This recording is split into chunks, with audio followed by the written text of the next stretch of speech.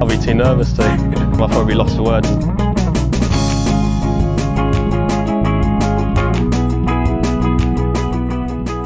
Hello and welcome to another edition of the Lost Words DraftKings podcast. I am joined, as ever, by Matt Vincenzi. Matt, hello. Hey, Tom. I'm really pumped for this PGA Championship, but I think right off the bat, I got to give my little explanation of my betting card this week for those of you who follow me on Twitter. Oh, dear. The live bot himself. So last week you came in like Michael Kim on the Skype chat. So first you need to come into MrLive.com as your profile name this week. Yeah, that's what it should be. And you know what? I don't think a real live bot would even know who Michael Kim was. No. So, but all right. So here's my quick explanation here. I've been looking at the PGA Championship as a place where I think the live players set up best for a couple of reasons. One, and I said this prior to the Masters, and I also said at the Masters, I mean, my picks were Rahm and Cantlay. Reed obviously is a live guy, but he was 80-1 and came in fourth. So yeah, it was a pretty good pick. But so going into that week, I thought the schedule really favored the guys on the PGA Tour with the way it led up to the Masters. For this event, I think I like the fact the live guys have played 3 of the last 5 weeks. Brooks is in form, Cam's in form, DJ's in form, or starting to get in form, whereas the PGA guys had a really overloaded schedule, and then most of them have only played once or twice in the last 4 or 5 weeks. So, and if you look forward to the U.S. Open, the live guy's going to be off for a full month prior to the U.S. Open. I'll have no live guys on my U.S. Open card. So that's one factor. The second is in the Northeast, you've had guys like, I think DJ and Brooks have been the 2 best players in the Northeast this decade, and there's you can't really debate that. And Bryson's been there. Even Reed has had great Northeast success. So, and then look at the value of the numbers. I could Rahm, Scheffler, and Rory win, sure. But then you get the guys like Cantlay and Xander 18-20. Other than that, I just don't think value is there. Whereas I think Dustin Johnson at 35-1 has just as good a chance to win as Schauffele at 18-1. Yeah. So I think the thing for me with live and what I countered to you, I think when we were kind of talking about it, is like it's not as like it was a surprise that 3 of them finished in the top 5 for a lot of people at Augusta. Mickelson and Koepka tied 2, Reed tied 4th. It wasn't necessarily a surprise for us in terms of Reed, especially we were quite high on him on this show. I think for them, like they had nothing to work out at Augusta. Like they know Augusta really well. Like they don't need to kind of be prepared for it. I think Phil Mickelson can pull a 65 out of his arse at Augusta for the rest of his life. Like he's just that type of player. He's going to be like a Freddie Couples or whatever. So now they come into Oak Hill where no one really knows what this course is like. So it depends how you look. Like your point about the schedule and the way they've been playing is really important because every knock on kind of the Live Tour schedule was like it was too light leading up to a major. It was too far away. It was going to be in Australia. That was going to really affect them, etc. Sungjae Im just played in Korea. Like I don't think it's a problem. Sungjae Im played in Korea. I think he probably flew back on Sunday night and was here at the same time he would have been if he played in Texas. But like it doesn't actually make a difference to me. But that's not the people are going to make. They played in Tulsa last week. Like it's a completely different thing. So they've been home for 2 weeks. The only knock I think for them is that like as individuals, I think it's bad for the Live Tour product that suddenly DJ turns up the week before a PGA Championship and he's done nothing else all year. Yep. Like Koepka wins the week before the Masters. Doesn't. The only thing with Koepka, I think he's bought into it and does play well every week. So he's just trying to gear up the best way possible. Cam Smith played well in Australia, which is what they needed him to do, and he played well again last week. But like the Bryson just out of the blue playing well this week, like to me, it's not great for their product that suddenly their players have got an interest in peaking for the majors. So it's important for them to do personally because they need to get into these majors going forward or they're going to run out of exemptions. But like it's not good for the live product that happens. Completely true. And I mean, even more than you speculating that, it's it's a fact considering in Brooks, I wrote this in my article in his interview before the event. He said, I'm using this week as a tune-up for the PGA Championship. He straight up said it. Yeah. So, and I agree that's not great for Liv, but I don't care about Liv. I don't care if Liv succeeds.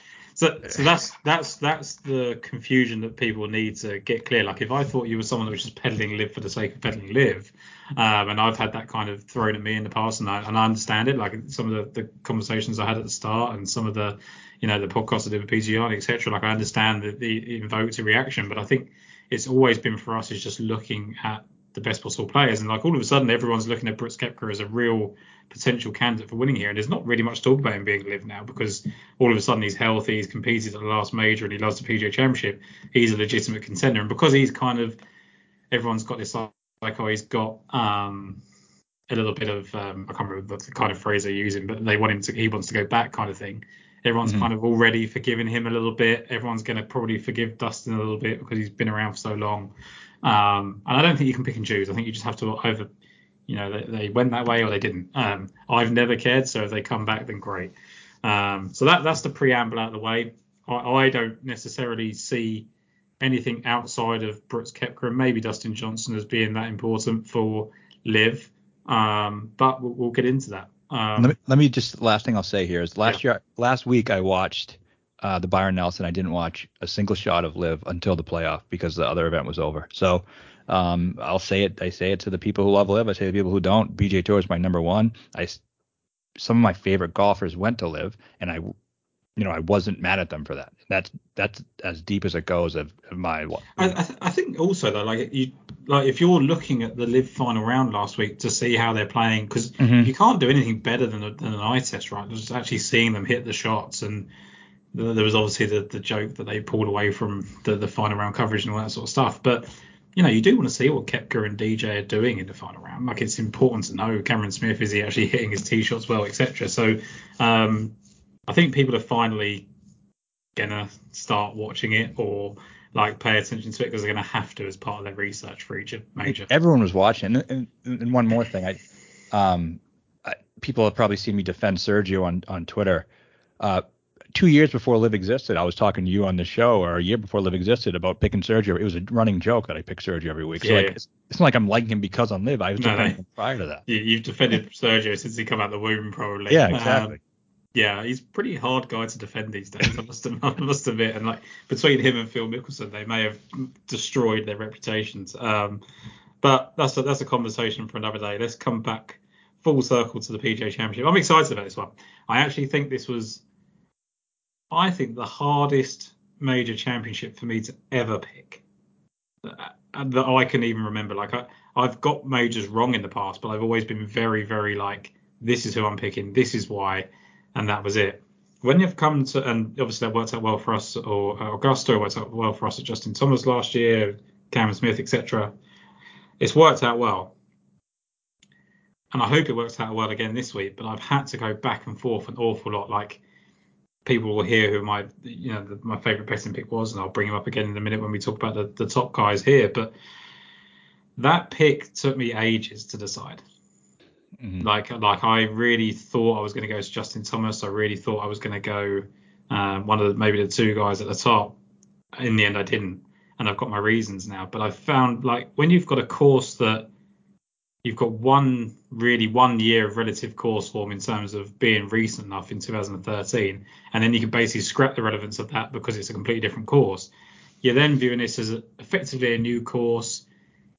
You've got a lot of players that have skipped a couple of designated events recently, to your point, that have had kind of like 2 or 3 weeks off here or there. You've had people that are disappointed in the Masters, etc. Like it's been a really hard one to work out, I think. So looking forward to chatting it up. I think we're going to have slightly different opinions, which is good. Like quite often we're quite aligned on things, and that's healthy. But so too is opposition. So let's dive into it. John Rahm 11-4, Scotty Scheffler 11-2, Rory McIlroy 10-7, Colin Morikawa 10-3, Brooks Koepka 10-1. I easily put a line through Rory McIlroy and Colin Morikawa. Yeah, the only thing with that is they're probably going to be the lowest owned of these guys. Definitely are. I mean, Colin he's way too expensive. I have no idea why he's priced there. It makes no sense. I think is it just, I guess it's the major wins, right? Like it's the PGA Championship win in recent enough history and the Open Championship win. But like there's nothing about Colin Morikawa that suggests he's going to play well here. Nothing at all. And, maybe we could be wrong and maybe he's a great pivot, but I'm not the type of player. And I know there are type of players, DraftKings player out there who are better than me, who would say, whatever, he's no one's going to play him. Is it possible that he plays well? Yes, I'm just going to play him for the leverage factor. And I can't do it because I just don't see him playing well. I have to believe, like we talk about leverage at times, but it's normally leverage of like, oh, I could see him finishing 2 or 3 positions lower and he has the upside to finish higher. So let's put him in because of ownership. I can't leverage to a guy that I don't believe can win the tournament above 10K. And I don't think Colin Morikawa can even finish in the top 10 this week.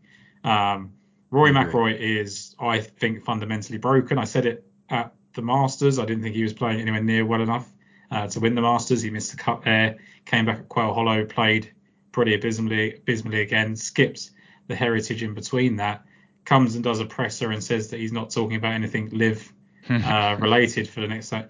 He's broken down, like he's worn down, and I don't blame him. Like he's shouldered a lot of burdens. I think he brought a lot of it on himself, but he's also had to do a lot of things. So I think that has caught up with him. I think his game is not where it needs to be, and I get that he's this honorary member at Oak Hill and all that sort of thing. But and this is funny, like, so we see a lot of the times, right?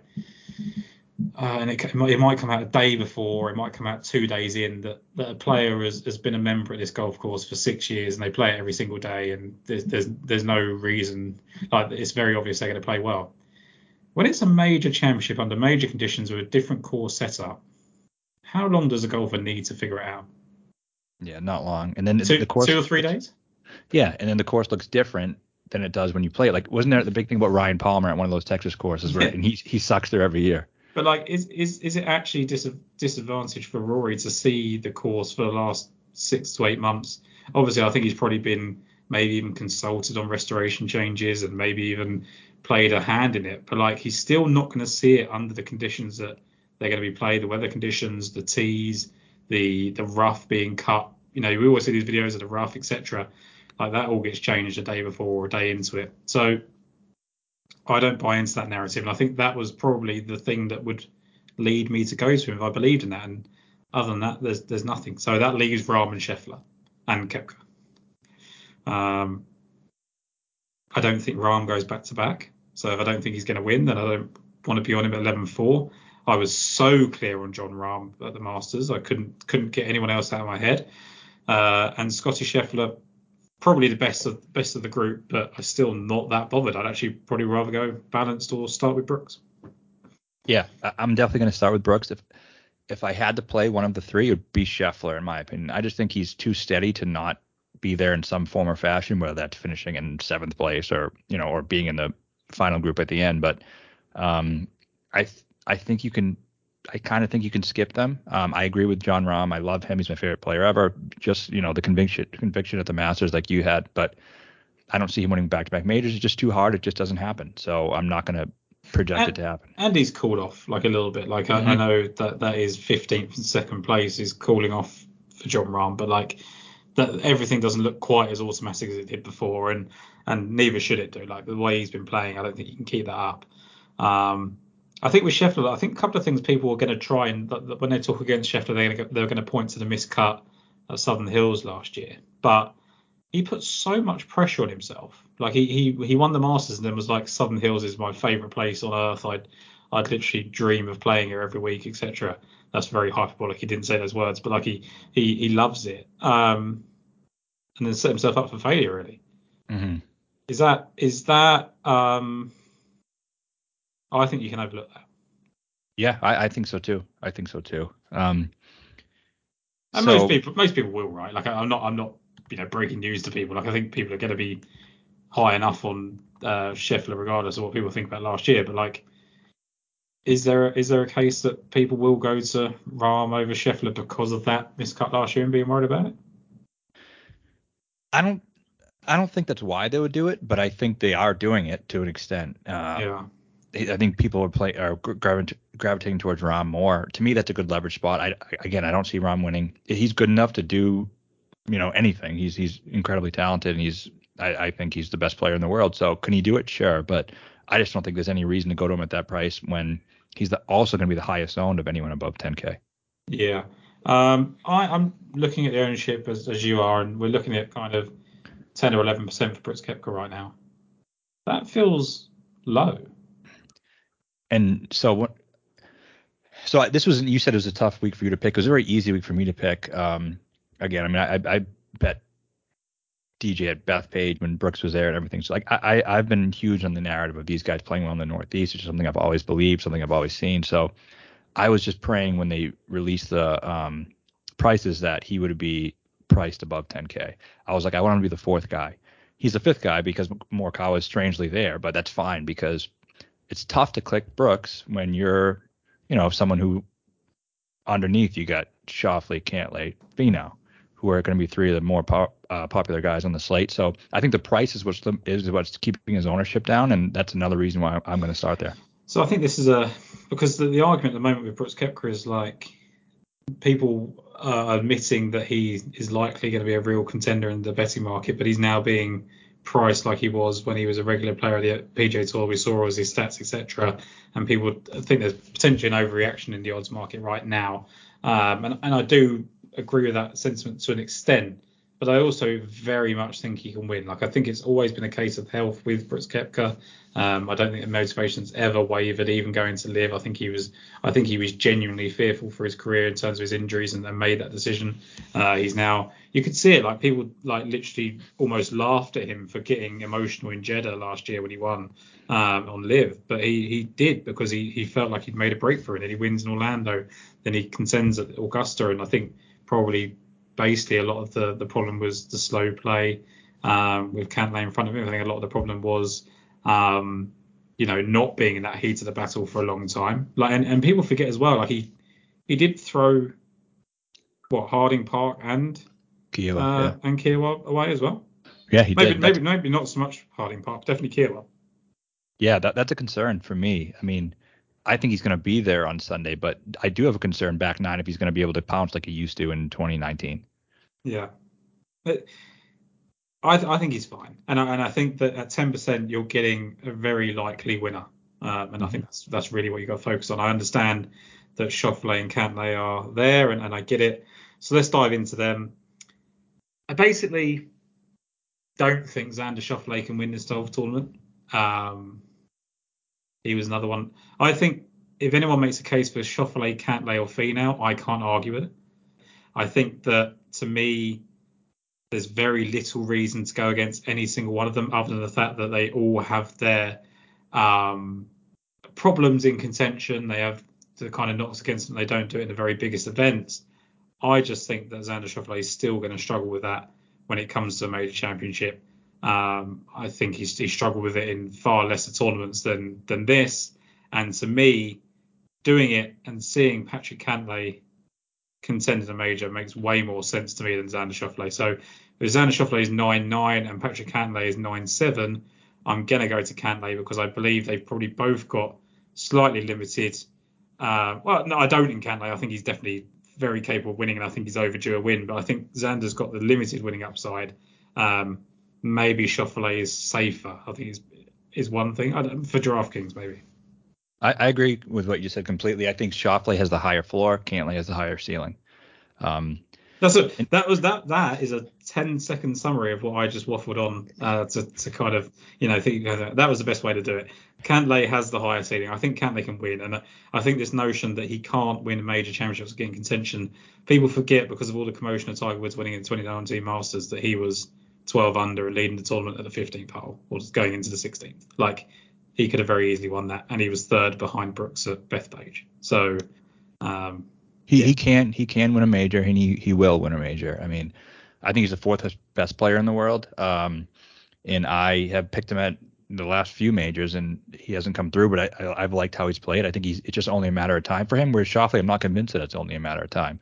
I think Schauffele can go his whole career without winning a major. He could, yeah, absolutely, he could. But Cantlay, I like Cantlay better too. I don't know if I'll play him just because the way I'm going to construct my lineups, but I probably will a little bit.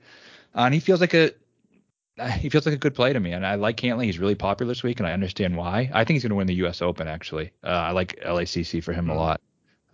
But yeah, I mean, I don't know if I want to go there, but I get the popularity, and I would rather play him than Xander. Is there any way of putting both of them in? Yeah, absolutely. I mean, so I think there are some events where you can't skip the top three. Yeah. This event, I think you can. because I think you do, like, there's a scenario where at the Byron Nelson you could play Scotty and he could finish in 15th and he could still be in the optimal lineup because a random guy wins. Yeah. So this week I don't think you can play Scotty or Rahm if you don't think they're going to win, because I think the winner is going to be someone who's popular and someone expensive. So that makes a lot of sense. Yeah, so if you don't think they're going to win, then you shouldn't play them. And I think you can start Xander Cantlay, and I think a lot of people will start Xander Cantlay. Yeah. What do you make of, like, is Finau in that same discussion as those two? Yeah, I think exactly the same. Like, those three are the guys I think most people are going to be going to most often. Spieth basically can't win this event. Like, as far as I know, he's literally questionable as he even starts on Thursday. Yeah, I've just seen an injury report to say that he played one of 9 planned holes with John Rahm and pulled out today. Now, that could be completely precautionary. We see it all the time, and there's always this tagline of beware of the injured golfer. But he missed his, the event he's always committed to at the Byron Nelson. He then can't practice. And also, forgetting all of that, he's then got to go and get over the mental hurdle of completing the Grand Slam at a tournament that doesn't necessarily suit his game, because he's not an elite iron player from long distance. So Spieth a very easy line for, I guess. Yeah.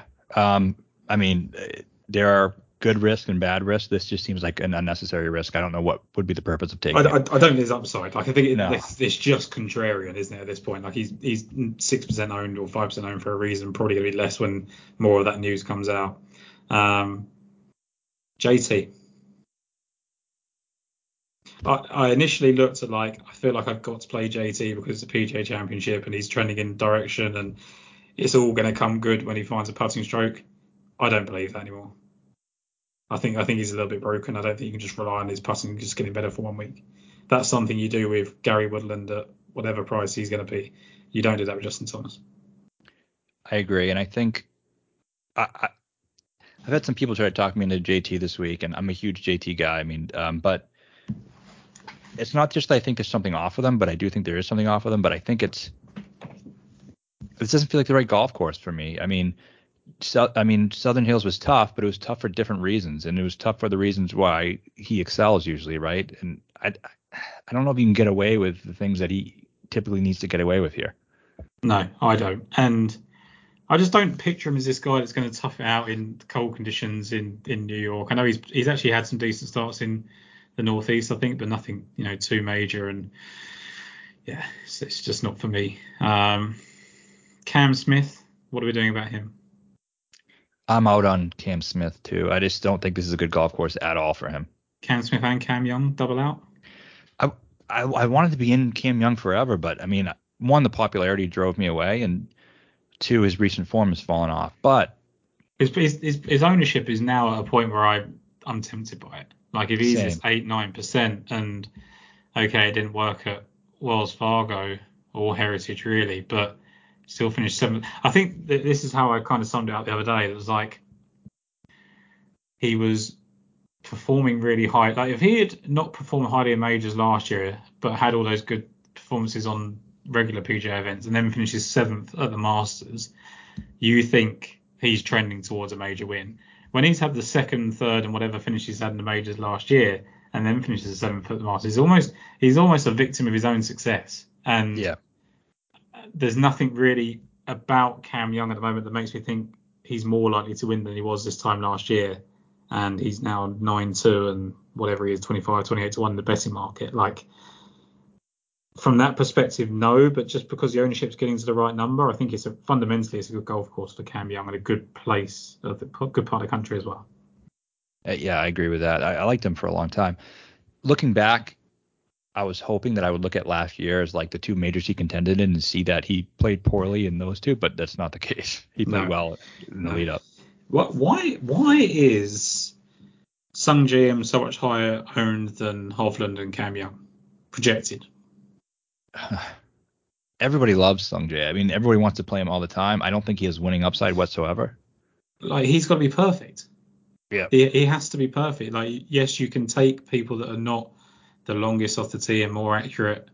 I absolutely subscribe to that notion. I'm going to do it later on in the odds, lower down the price ranges. But I don't want to be messing around with non-course fits at 9,000. And I know he's just won in Korea, but like, is he still playing the same? Like he basically let me down at the Masters, and maybe I'm still a little bit sort of put out by that. And he's been 7th and 8th since. I guess his form is better than I'm giving him credit for, but I just don't see this as an event for him. And he's 17th his best finish in the PGA, 22nd his best finish in the US Open. This is a hybrid of the two. Like outside of the Masters, he's not been great in majors, considering how good he is as a golfer. The way I think of it, it looks like he's one of the most popular bets this week, and I don't think he can win the tournament. I really don't. I just don't. So I'm not going to play him. And it seems like I like nobody so far because I'm not playing Smith, probably not playing Young, not playing Victor. I have no interest in Victor, and I usually do, but it doesn't seem right at all for him. I love Victor. Do you? I absolutely love Victor. I do not understand why Victor is lower owned than Sung Jae Im. Victor he's been in the final group of St Andrews, he's been the penultimate group of the Masters, his last two majors. His major record is wildly underrated. Mm-hmm. 4 for 4 for made cuts at the Masters. He's been the low amateur and tied 7th this year. 3 for 3 for made cuts in the PGA. He started with I think he was inside the top 5 after round 1 at Kiowa Island. He's only 2 for 4 at the US Open, but he was tied 12th at Pebble as a low amateur and tied 13th in 2020. And then he's finished 12th and 4th in 2 starts at the Open. It's ridiculous. Like, it's ridiculous form. His driving's excellent. I understand the concerns about the around the green. I really do. I get that, and I get the fact that even when he's been in the hunt, he has fallen away, and that's probably the sticking point, I guess, for you. But like, I just think how do you not learn from the two major experiences that he's had? Like, we saw Fitzpatrick go from throwing away Southern Hills to winning at Brookline. Okay, we didn't see that in the sense of like he threw away St Andrews and then won the Masters, but he's had 2 decent opportunities in the last 2 majors, and I don't see why he can't carry that on. Yeah, for me, it's not the thing that he goes away at the end, because I like you believe he will eventually get it done when he's in the mix. It's not that. It's one, his form's fallen off, and 2, both of those events that he contended in at the Open, at St Andrews, and the Masters this year, he did a lot of it with the putter. At the Masters, he gained 4 strokes putting. Let me see. At the Open, he gained 4.2 strokes putting. When you look at his putting in general, like, that's not. I know it's not always sustainable, but it's not like it's unusual for him. Like, he's a decent putter. His real problem, if he was really having spike weeks around the green, which he did to a certain extent, or he was at least positive at the Masters, which is unusual for him. But I just look at, I mean, he hasn't lost strokes off the tee. He's gained strokes in every tournament since the start of 2023.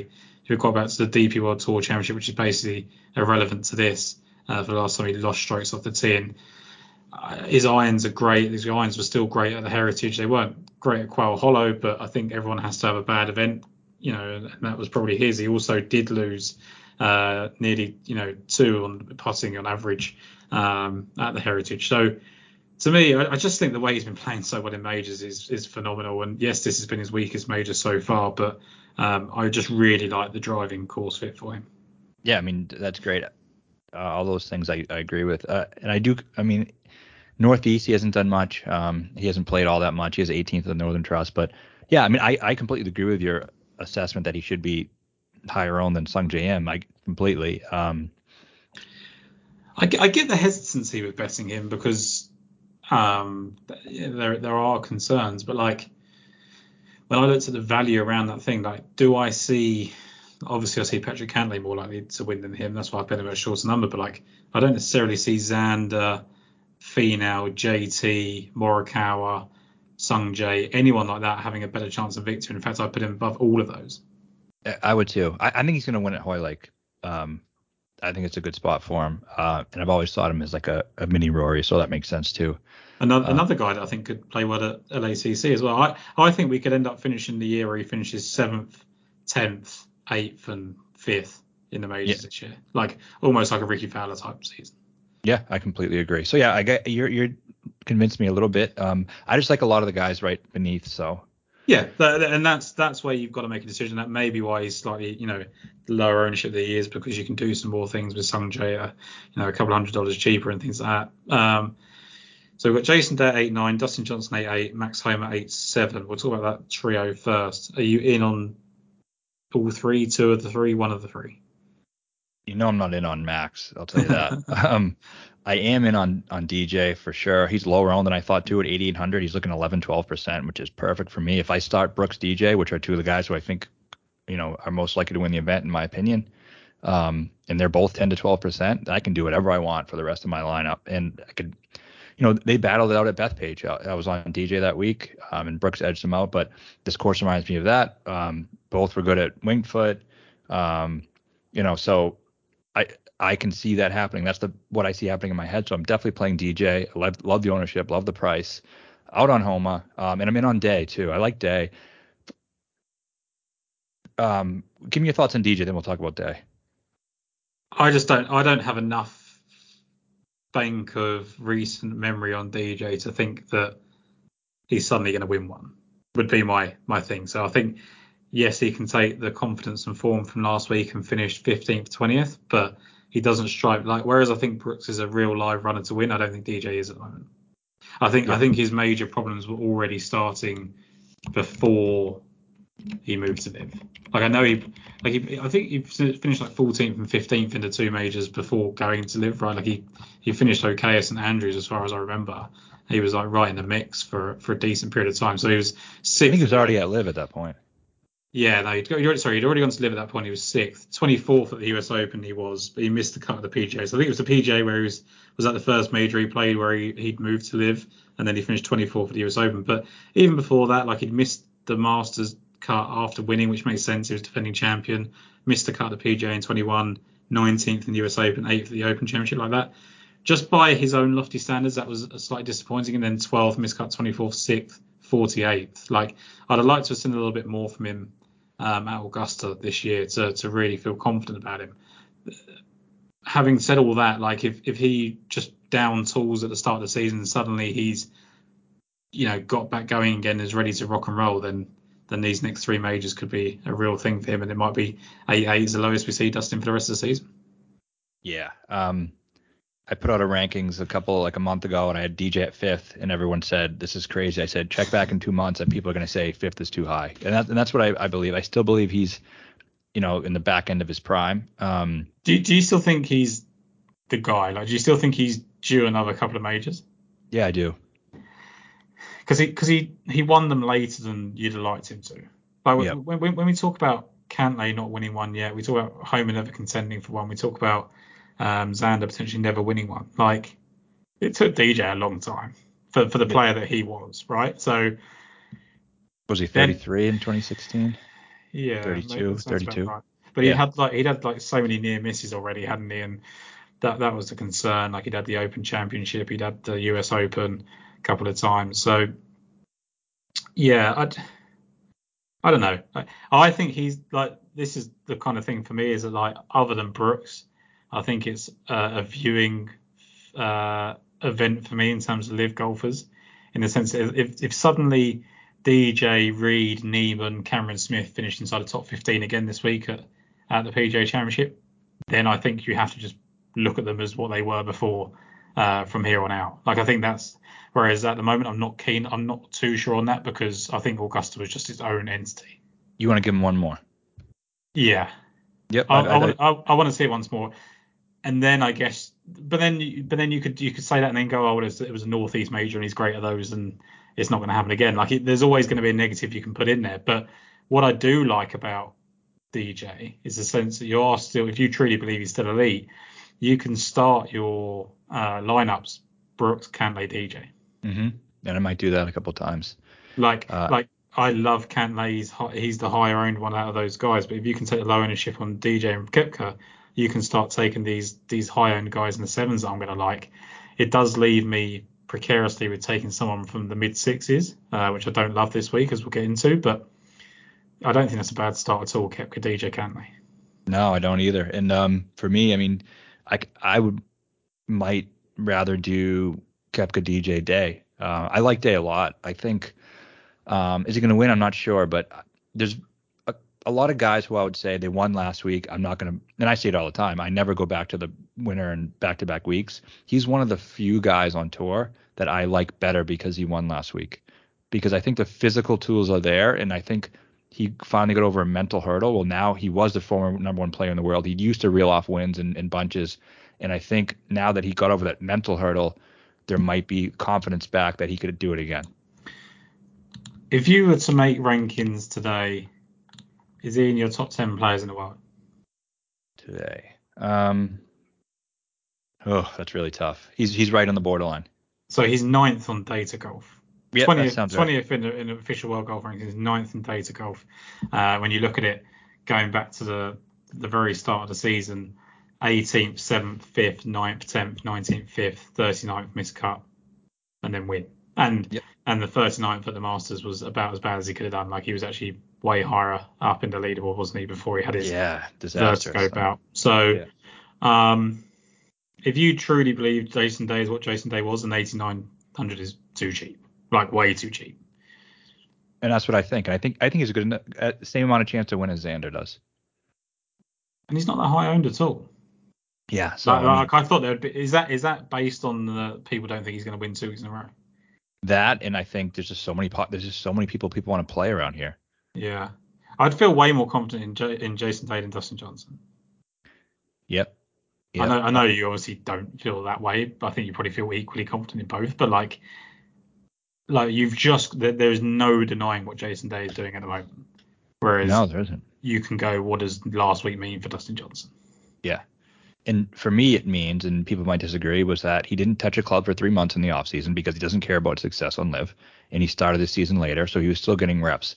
At the Masters, he just didn't have enough reps under his belt. He gained 4 strokes on approach, 2 strokes off the tee, sucked around the green and putting. To me, that says he didn't have enough reps going into it. So now that he has more, that's the view that I have of it. I think the thing with that is, like, should he have cared about the Masters a bit more? should he have been gearing up for the Masters? I know maybe he's just looked and gone, look, I've won that. I've won the US Open. Let's just focus on the PGA and the Open and have an extra month off. Like, I don't know what goes through Dustin Johnson's head. I don't think he thought 3 or 4 events was enough, and it clearly wasn't. Underestimated it. Yeah, absolutely. That's possible as well. I want to talk about Max Homa, 6th best player in the world according to the world rankings. I don't know that I necessarily think he is the 6th best player in the world. What does Data Golf say? Let's have a look at Data Golf. I think I had him at 16 in my rankings. 12th. Okay. So I think it's admirable that he's 6th in the world rankings without ever being good at a major. So that suggests to me that at some point, just talent is going to have to come through, and he's going to have to do well. He's almost going to stumble into success at a major.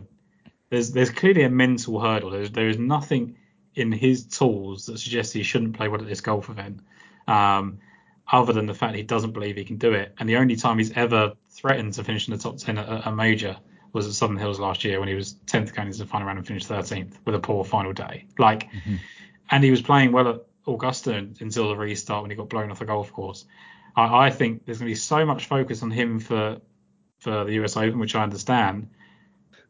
This, I think, plays into his skill set better.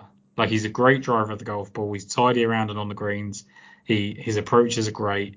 He's all round one of the best golfers on tour, which is why he's in the position that he's in.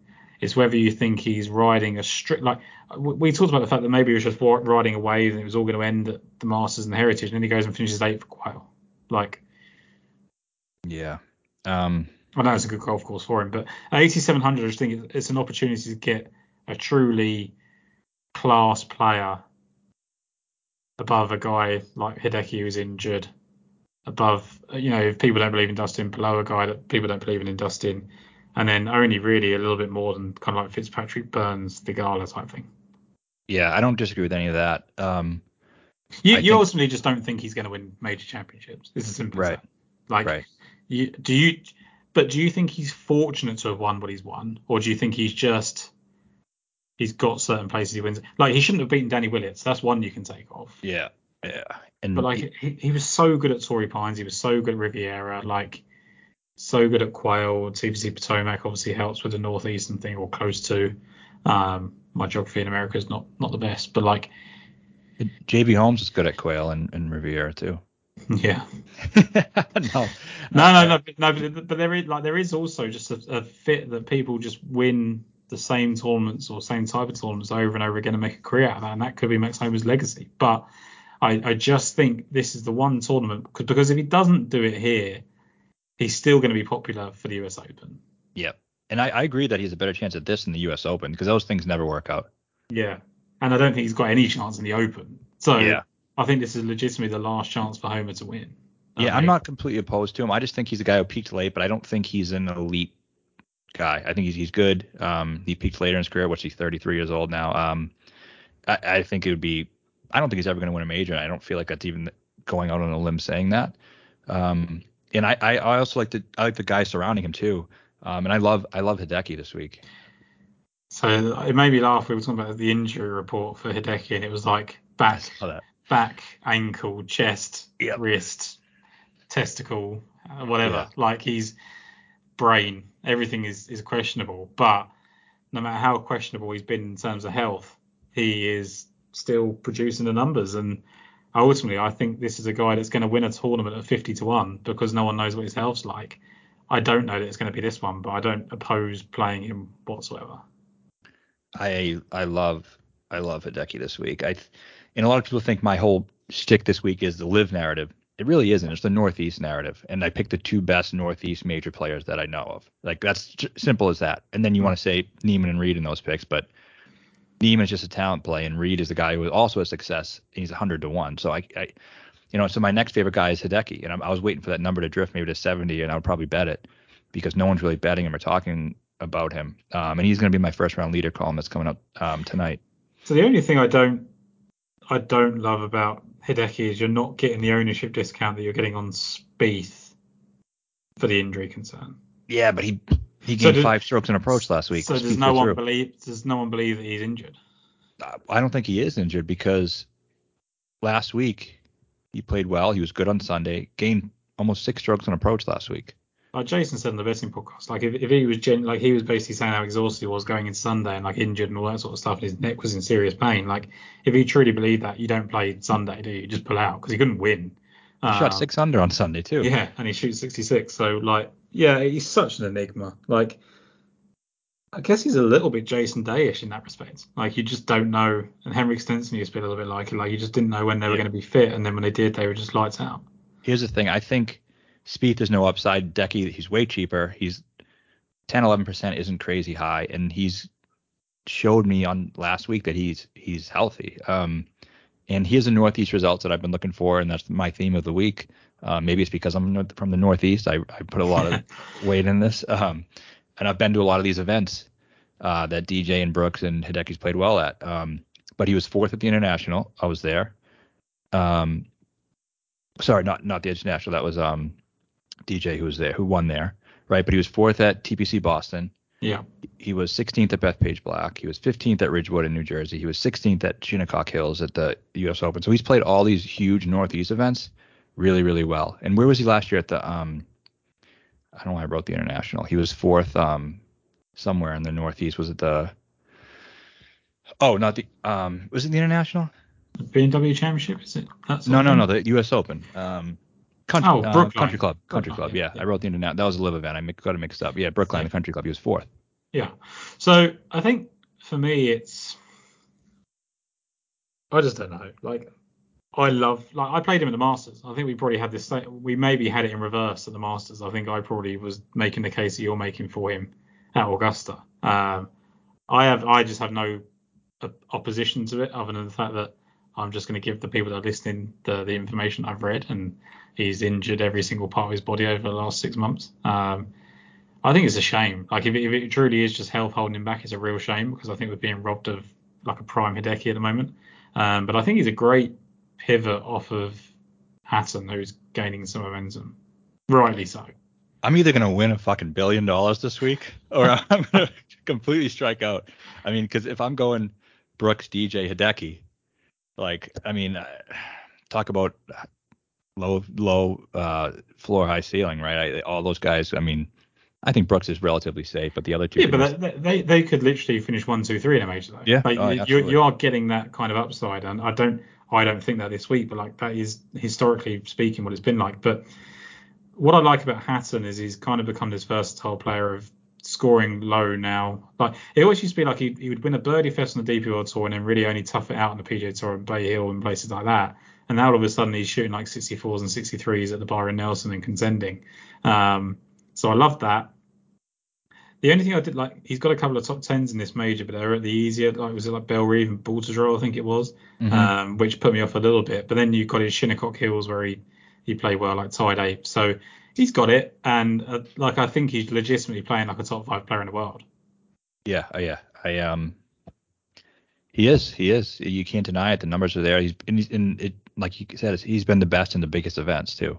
Yeah, like he's just been unbelievable, and I think that all these English guys are benefiting from this designated event schedule. So he's being forced to play in the PGA Tour every week or every other week. 6th in the Phoenix Open, 4th in Bay Hill, 2nd of the Players, 3rd of the Wells Fargo, 5th of the Byron Nelson. Like that's just it's insane. Like he shouldn't be that good. So but how can we play him over Fitz, who Fitz is less ownership? Well, so this is the biggest question. Is like I came into this week thinking it was between Hatton and Fleetwood for these guys in this price range, and now I think it's Fitz because old Oak Hill was Fitz at the start of his career. New Oak Hill was Fitz perfectly to this career. 5th at Southern Hills, win Brookline. His major record in recent years is superb. His Masters effort was the best he's put in recent years. So I love Fitz at 8-4. I do too. I mean, why is he's too cheap? I don't get why he's so cheap. Like he just won an elevated event. Like he wouldn't look out of place at 9-3. He should be 9-3, and that's the one thing that's kind of holding me back. But I mean, if you want to play, would he actually be that much lower owned if he was 9-3? Do you think? Like, what is he looking at? 13% at 8-4. Yeah. What would he be if he was 9-3? 10? Yeah, you're right, probably 10. So that says everything you should probably think about it. I think he's really safe play. I mean, the way he drives the ball, he's just automatic. He's like a robot. Yeah, I like him a lot. And then in the Northeast success is great. So yeah, I like him. And then you mentioned Tommy, I absolutely love Tommy this week again. I mean, I like him a lot, but it's been paying off. Not with wins, but got the first round leader. But I love Tom. He's playing so well. Yeah, I just think he's another one. I just think that him, Hatton, and Fitzpatrick are benefiting from this kind of steady schedule. I don't like Lowry. I think there's fundamentally something wrong with him, and it's one of those, okay, if he suddenly puts well, he's going to be okay, but I don't see it. Thigala, I'm not so high on this one like I was at the Masters or potentially the Open in the weeks to come. So that leaves Sam Burns in the middle, who I was actually kind of tempted by, but I just don't think it's the right type of PGA Championship. I think he needs those lower scoring ones. And then Tom Kim, as far as I know, is withdrawn. Yep. Agree. I'm not interested in them at all. I'm probably not playing Hatton. I do like to play, and I understand the appeal. I would go to Fitz and Fleetwood instead, and I just can't play all three of them because I'm playing Decky and DJ and Day there. So I love Tommy. I think he could win. I don't know if I'm crazy or not, but he can't win. Okay, good. I don't want to miss out on it. It'll be like that's fine. I'm fine with that, and I don't necessarily believe that Hatton wins, which is why I haven't bet him outright. Like I just think he's that one of those like really safe 8th to 10th plays. 7Ks, and we're not going to go through them all. Otherwise, we'll be here all night. Corey Connors is driving the ball better again, which I like. Joaquin Neiman, you're going to talk about in terms of course fit and talent wise. And then I actually think if someone made a case for Taylor Moore, Adam Scott, Keegan Bradley, Justin Rose, Patrick Reed, I'll be fine with all of them, even Ricky Fowler. So I think this range is very much a personal choice. A lot of these, like even if I tried to talk you into some of these players, you're just not going to do it because they're those kind of polarizing players. But go to Joaquin Neiman and try and make the case for him. Yeah, he's starting to play better. All his great success are at Bentgrass greens. You and I talked about this when we both had him at Riviera. Yeah.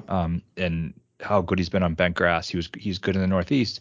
I mixed up the International earlier. That's the course where he lost in the playoff to DJ on Live. So I part of the reason I think he's struggled on Live, two reasons. One, I think he does like to be liked, and he was always that young prodigy. Everyone liked his talent. He was a fun guy to be around, happy-go-lucky guy. And now didn't expect. I think there was a barrier there, whether it was his agent or whatever it may be. I think he didn't expect to be hated at all. I also just think he was just waiting for Mito to come over. Yeah. Like he just needed that comfortability factor like that. It's very clear having Mito, Abraham Answer, and Neiman in the same team, and Munoz, I think was the other one. Like they love each other on the PGA Tour. They love the Spanish speaking culture between all of them, and I think once they've integrated that and been there for 3 or 4 more months, I think they actually will all come to the fore. I like Neiman. I think he makes perfect sense. Driving's great. The only thing with him is that like I was really high on him last year, and I don't know that we've learned anything more about him. Like we literally haven't. So no, we haven't at all. It just depends what you think on it. Like I don't think he'd even be that much more expensive last year, even when we did know. So it's one of those plays for me. I think he's a better than he is a DraftKings play because I think there's some value investing in him. He's just such a high ceiling. He was 16th of the Masters. You would take that at this price. Do you think he can win? Yeah, I think he can win. Okay.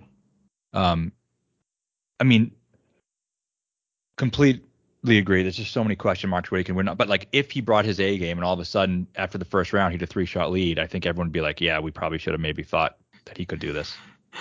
What is he like, Victor Hovland light? Yeah, I always compared him to Sergio Garcia, young Sergio Garcia. Yeah, which makes sense considering their kind of relationship. But yeah, I so don't like. I was really like we had that Riviera win on him, so I was really high on him there, and then I was just really getting to really like him, and it's not even the fact that he made that decision. Like I don't care. Like we've mentioned this a couple of times, but like Can't say it's enough just the fact. Yeah, I just don't get. I don't get to form an opinion on him anymore. Like, was he going to become more consistent? Like, he was always quite volatile. But he's got those kind of Donald Ross efforts as well, hasn't he? Like the Rocket Mortgage, which I kind of liked. So definitely some interest there. I think Taylor Moore is one of those people that I think you can chalk in for a top 30, top 35 finish. I think that's an interesting play. Adam Scott, I think his irons are now coming back, which is important. Like when you think about Adam Scott, you think his iron play is elite, and it just hasn't been. It's been absolutely dog shit for the season, and that's what's held him back. And all of a sudden, he's really gained really nicely at the Wells Fargo and slightly lost at Byron Nelson, but still shot bookend 63s, gaining off the tee in his last 7 or 8 events. So I think Adam Scott's coming into some kind of form, but for me, it's Justin Rose at 7-7. I think we do this every major. I convinced myself on Sunday that Justin Rose was going to win. Then I turned it to Gary Woodland, but I think between the two of them, I think they're a great fit. Yeah, I don't like either of them. That's so fucking bizarre to me. Like I don't understand it at all. Like maybe Woodland, like I do not understand how you don't like Justin Rose. Like you are alongside me, the person that's backed Justin Rose as much as possible in these major championships. This guy, a winner and a runner-up at Aronimink, Donald Ross in Pennsylvania, wins his one and only major championship, US Open, in Pennsylvania. So then, if that's not close enough for people, 6th and 16th at Plainfield, Donald Ross Design in New Jersey. 2 runner-up finishes, Donald Ross in Eastlake. Go back to Pinehurst, number 2, 2014 US Open, 12th. Shinnecock, 2018 US Open, 10th. He's got 4 top 10 finishes in the PGA Championship, not finished outside the top 29 since 2017, this event. And then you look at the fact that he's double the price in the odds board compared to what he was at the Masters. He's won Pebble Beach, finished 6th at the Players, average at the Valspar. Then he was 16th at the Masters, but he was 9th going into the final round. And he was 25th at the Heritage. He was 2nd after the halfway point. Yeah. Like what has Rose done? I honestly, you need to tell me because I'm gonna lose a lot of money on this guy. Like, I don't understand why he actually can't win. Is it the off the tee stuff? No, I don't know what it is. It's just a gut feel for me. Then you're wrong. Yeah, I know that's fair. I love Rose. I hope you need to check your gut. I know. Like what's going? Like you probably need to go to the doctors or whatever and just get that looked at because I don't understand why you suddenly don't. What if this is winged foot? That's what. So. I don't think he can keep up on a course like that. He missed the cut there. But he wasn't playing that well then, either, was he? No, he wasn't. And but he was ninth at the PGA 3 weeks before. Yeah, he's not the longest hitter now, so I get like if it completely turns into wing fit. But if it turns into wing fit, a lot of these guys we talked about aren't going to do well. Like, there's probably only 5 players that can win if it's wing fit. Yeah, I mean he was good at Pebble Beach U.S. Open, right? Because And the smaller greens, like I like the fact again that just plays into it, like the smaller green factor of he's gonna like everyone's gonna miss some, he's probably gonna be the one that misses the least, and I trust him when he's around them. I don't get why people wouldn't be putting him in lineups at 7-7. I think he's one of the better plays. yeah, I mean I don't dislike him. It just I like. Yeah, you do. You said you disliked him. You said you can't. You completely don't understand why I like him. Don't I didn't backtrack now. I didn't say I don't understand why you like him. I You like don't like him. I like Scott a little better. Yeah, I think that he's makes just sense. That's shown fine. that higher ceiling approach play lately. I like Neiman better. I just which may be tougher to explain. And I like a couple guys below him better. It's not that I don't like him, but he's not going to make my not going to make my list. What price would he have had to have been for him to make your list? 7-3. Yeah, sure. He's gained in 8 straight events with his irons. Is he on the upswing anymore? Is he starting to start his downswing? I don't care. Yeah, that's it. He was second going into the weekend at his last event, What was that? Heritage. Yeah, I mean, I know that it's pretty poor how he finished, and he finished poorly at the Masters, but so did a shit ton of other players. Like I just don't. Yeah, whatever. no. Like, All I know is we're gonna have an interesting conversation next week, whether you're right or yeah, I mean, if we're not, because if I'm wrong, I'm not going to bring it up. I'm gonna bring it up. Yeah, you can. Like I am so like balls deep in Justin Rose of like all the different bits of content this week that like if he doesn't even make the cut, I'm going to look like the biggest dum in the world. But I think I'm writing it down on my notepad that only says when I come and do the show. So yeah, when next time I do the show, I'm gonna say bring up Justin Rose. yeah, you can do that, and then I'll just cut out the audio or something. But No, you just gotta take the stack of cash that you made from yeah, last week and put it up to the thing. yeah, if it happens. Look, I like it. I like the debate there.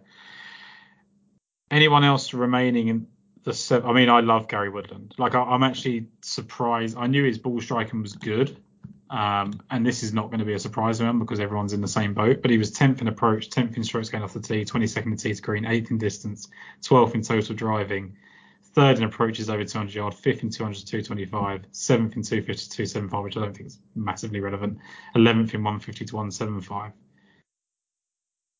Apart from the putter, what's holding anyone back on Gary Woodland? Ownership. Don't trust him. Loves these type of events, doesn't he?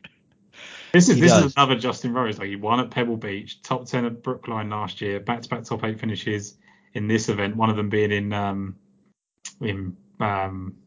Bethpage Black, where he had the best final round of anyone. 3 top 15 finishes this year: 9th at Riviera, 14th at the Masters, which is best ever finish, 14th at Quail Hollow. It is the putter, but my God, Ownership is way too high. yeah, and that's it. Like I can, if anyone says to me it's because he's too highly owned, I'm fine. But there's nothing about his skill set at 7-1 that makes me think you can go off of him.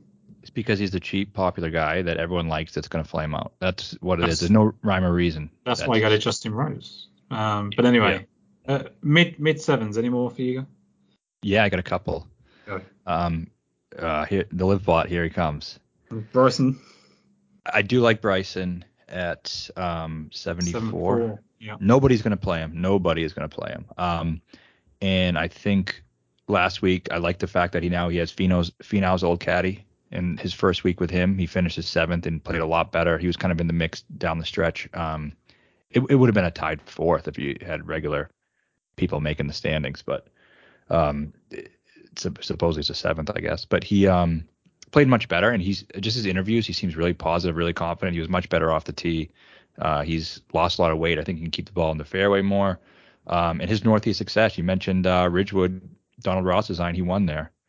So I just think I don't think he's going to win, but I think he could play. He could play really well at a low ownership. So I'm going to take a chance on him. I'd rather play Bryson at 3% owned than play Gary Woodland at 13. I thought you were going to say Justin Rose. Then I thought we were going to have to throw No, hands at that point. I'm lower on Woodland. What than I about am Gooch Rose. and Answer? I'm out on Gooch and Answer. I don't like. Cool. I really dislike Gooch.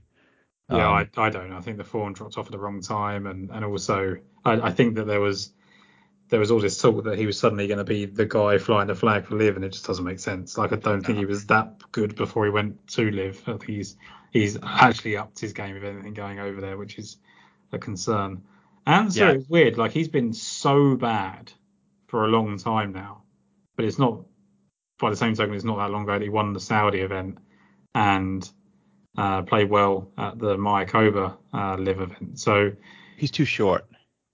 He is, but he's played well in these kind of PGA championships in the past. Yeah, he has, but he's not playing well. He can't even finish top 20 on No, that's the thing. Like, if you're not playing well enough on Liv, you're not playing well enough here. I was looking at Gooch to miss the cut bets too, but it wasn't enough. It's not big enough, no. I like Henley a bit. Yeah, I mean, people forgot he was just in the U.S. Open. He was at the Masters, he was in the mix a lot. So yeah. And he was in the mix at Torrey Pines, wasn't it, when Rahm won? Yeah, that's right. The final pairing, I think. Yeah, I think he definitely was in with a better chance than what the numbers suggest. Like, where did he actually finish in the US Open? 13th? And I think he 54-hole leader, though. I'm pretty sure he was. Let's have a look. Let's check into that, because that would be a significant thought in my mind. So he was the first round leader, tied with Oosthuizen, second round leader, tied with Richard Bland, and he was the 54 tied leader with Mackenzie Hughes and Louis Oosthuizen, and then he kind of capitulated. So you've got that, and then he goes and finishes fourth at the Masters, where he really hung on.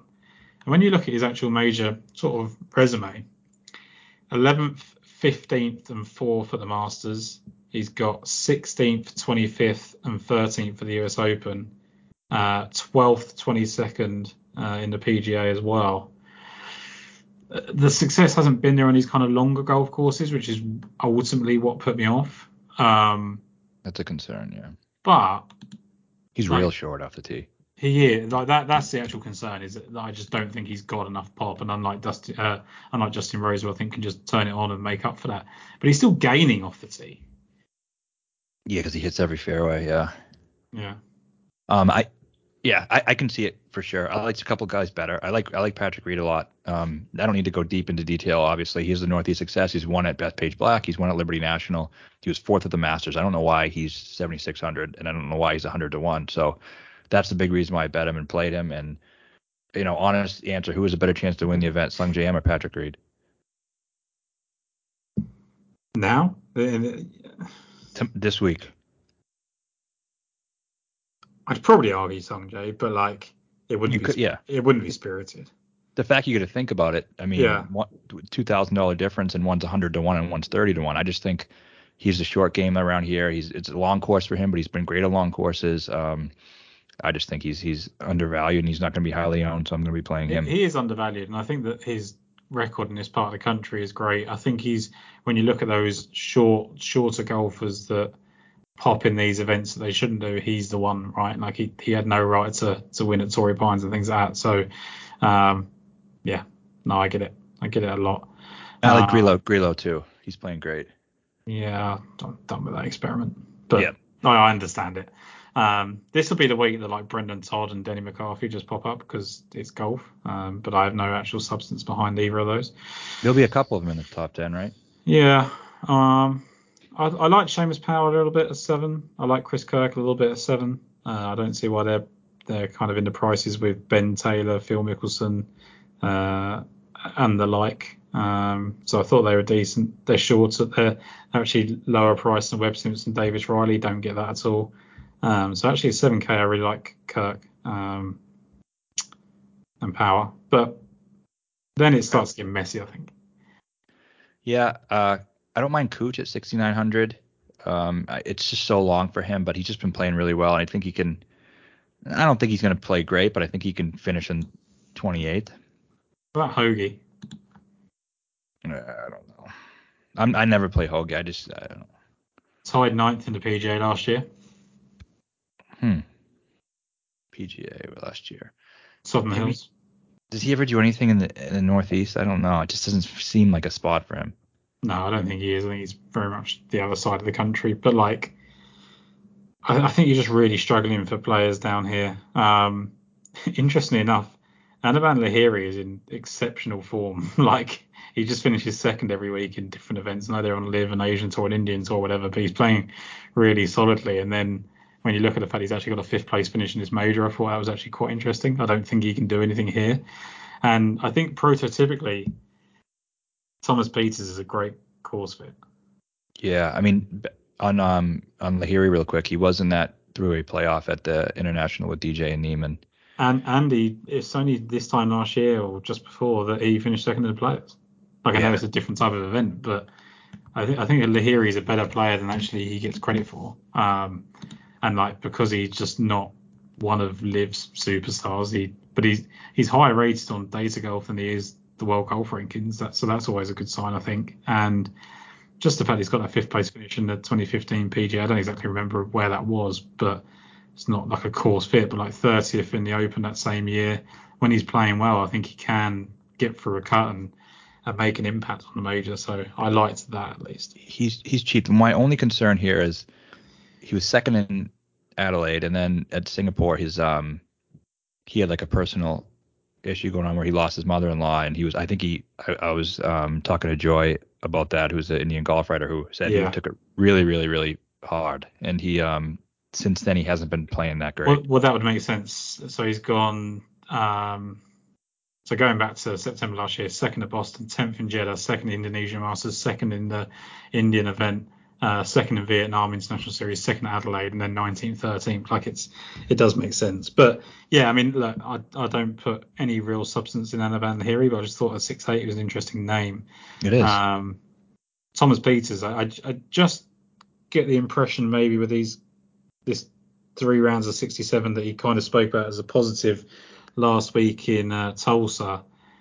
This has got to be a good golf course for Thomas Peters that we know, right? It should be. I mean, similar vein, I like Burmeister a little bit better. But my argument with Peters, he gained an approach and off the tee pretty well. It was the marginal gain around the greens and just lost a shit ton of strokes on putting at Augusta and finished 48th. Like, I'd like to have seen where he'd have finished if he putted a little bit better. Yeah, that's true. Let me look at last week's stats real quick on him. I'm curious about that. Where did he finish? He finished 17th. Okay, he was tied for 44th in fairways hit and tied for 32nd greens and reg. So he's not that. He had a hot putter last week. Yeah, that's not a good sign then. Yeah. He concerns me a little too much. Yeah, no, that makes sense. Who were you just about to say? You were just about to say a name there. Burmy. I was going to say Burmeister. Yeah. I liked how he played at the Open. I know it's a completely different test than this is, but he's been playing a little bit better on Live, and I think he hits it so long that he could actually, I could see him finishing the top 30 this week. Yeah, I think Jordan Smith and Moronk are decent, just in the sense that they drive the ball well. Moronk's obviously a little bit longer than Smith is, but actually it's Smith that's got a top 9 finish in this major in 2017, so that's of note. But Brendan Steele's the one for me, 6,600. Me too. I really like Steele. He's the guy who I'll definitely be playing. He was a little better last week, but 2 weeks ago he was even better than that. He was tied 28th in fairways last week, tied 18th in greens and reg, 13th in birdies. So he's playing pretty well. And people like Keegan Bradley, we always talk about how I think Steele is a very similar player to Bradley. No one's going to play him. He's cheap. I think you can put him in lineups and feel all right about it. So Steele was the one when I said about that Koepka DJ Cantlay lineup that I had to feel good about Steele, because it was Koepka, Cantlay, DJ, Rose, Woodland, Steele. Yep. That's a lot. That's a lot of kind of course narrative, ball striking fit in there. Whereas I don't see any of those guys kind of really letting you down. It just depends if you're going to get the spike from DJ Brooks. I trust Cantlay implicitly to play well. I trust Justin Rose to play well. It's whether Woodland finds a putter, Steele actually turns up. But Steele has been pretty good in this major. Like, have you looked at his PGA Championship history? Like, it's 9th last year. Yeah, it's like he doesn't do anything in any other major, but this is the one where he's been 19th in 2011, 12th in 2015, 22nd in 2020, and 9th last year. And I like that he's good on harder golf courses. He doesn't have to make that many putts. He's long and straight off the tee. I just think he's not going to make a lot of mistakes. Yeah, I really like Brendan Steele. So of the people I could feel confident about in the 6Ks, it's him, and that's probably end of list. Another one I like is Varner. I mean, and I never liked Varner, but he was, I want to say he was third at Bethpage or at not Bethpage, was it Shinnecock? Or he's in the mix at one of the. Was he third ever? Like, did he finish third? I don't know, maybe it wasn't third. You might know he wasn't. So 23rd at the Masters, 29th for the PGA, 28th for the Open are his best 3 major finishes. So where was it?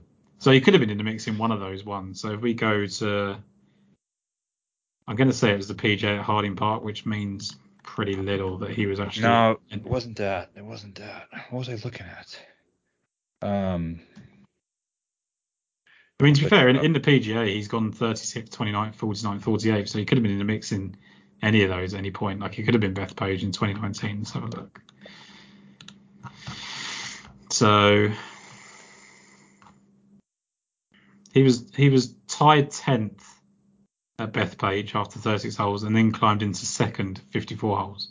That's what it was. Okay, yeah. So that makes sense. But that was like one and done, I feel like, with Harold Varner. Like, and that's the story of his career. Like, I wouldn't want to hang on that, but at least there's something. Like, if you've got to find something at people on 6K and hang your hat on, that's probably it. 11th at Liberty National too. Yeah. So yeah, I mean, I don't know. I don't trust him. I'd definitely rather play Steele, but just a guy. I mean, how about Thunder Bear? Yeah, I love Ollison. Okay. Good. I think so. I've bet him to just be top Danish, which is something you can do in America. I would recommend, because the Højgaard twins have only made 5 major starts between them, and they've only made 1 cut each. Like, that's not to say that going along in the future they're not going to do really well, because I'm sure they will. But Ollison, 1st, 4th, 6th, 3rd, 16th on the DP World Tour this season. He's no doubt back, and he's actually played. I think he can win that bet for me by finishing 30th, and he's done that twice in this event. So, yeah, I like him. He's got 2 top 9s in major championships in the past. Don't get to twist my arm. I love Thunder Bear, so I'll play him. I'm in. He's only $100 more than Luke Donald, who I don't actually know why he's here, and maybe to look at some Ryder Cup guys. I think that's it. Like, anyone else is really scratching around. Like, if I'm going below Brendan Steele at 6'6", then I've probably not done the top of my lineup right. Yeah, I was looking a little bit at Otegi and Arnaus, just because I think they can drive the ball pretty good, but I know that'd be definitely pretty good. Don't do Arnaus. Okay. You can do Otegi all you like, but if you do Arnaus, I mean, this would be the week he finishes like 3rd or something, and everyone gets really excited about going to PGA Tour, but I can't do it. Every time I think Arnaus is going to be good, he's dog shit. So I'm not going to advise him for anyone. Okay, good. I think that's it. I think we've pretty much gone extensive there. We've talked about people in great detail. Let's summarise our favourites. So 10 and above, Brooks Koepka for you at 10-1. Yes. I think I agree. Like, it would be a close second for Scheffler, but I'm pretty sure I agree with Koepka. 9s, I'm going with Patrick Cantlay, as he's my pick to win, but Hovland comes very close at 9-1 too. Oh man, I'm gonna go. I don't know if I'll be playing them. I like Cantlay the best in this range, but I like too many guys in the upper 9s. Like, I could just say Day at 8,900. Yeah, no, that's fine. 8K. I think Fitz is the play at 8-4. He's a good play. My favorite plays are DJ, Hideki, and Fleetwood. Yeah, I think Fitz is the one for me. 7, Justin Rose, 7-7, and Gary Woodland 7-1. I don't understand a world where they don't play at least decently well, but they're going to be reasonably well owned. So I think if Henley can suddenly have a really decent driving week, I think he's an interesting option at 7-3. I like a lot of guys in this range too, but Patrick Reed is my favorite. Yep, no, that's all we need. And then 6K is Brendan Steele for me at 6-6, and I'm guessing Burmese for 6-9 for you. No, I like Steele better. Yeah, Steele. Cool. Matt, good. I think it's a really, really tough golf tournament. I think that ultimately you got your message across as to why it was the live golfers, not because you're just trying to pedal live. which is the main thing. I always say to people, like, if I was peddling things for Liv, then I'm severely underpaid. Because I'm paid a grand total of $0 or pounds. So. And I'd probably watch Liv a little bit, which I don't at all. So I just like some of the players. And to me, it's more of a, hopefully I got the message across. It's a Northeast narrative, and maybe the Northeast narrative is wrong, but that's the narrative that I'm going with. You've got to take a stance. In a major where there's not a lot of course form detail, there's not a great ton of confidence, maybe I think, in the top of the board. I think you have to take a stance. And if that's the Northeast narrative, then great. I think you won't be alone in that. And the people that you've picked are elite golfers at the end of the day, regardless of where they are. So, good conversation. Enjoyed it as ever. And we'll be back again next week for Colonial. We get a nice little stretch here, 4 good weeks in a row. Is it Colonial into the US Open? It's Colonial, then Canadian. No.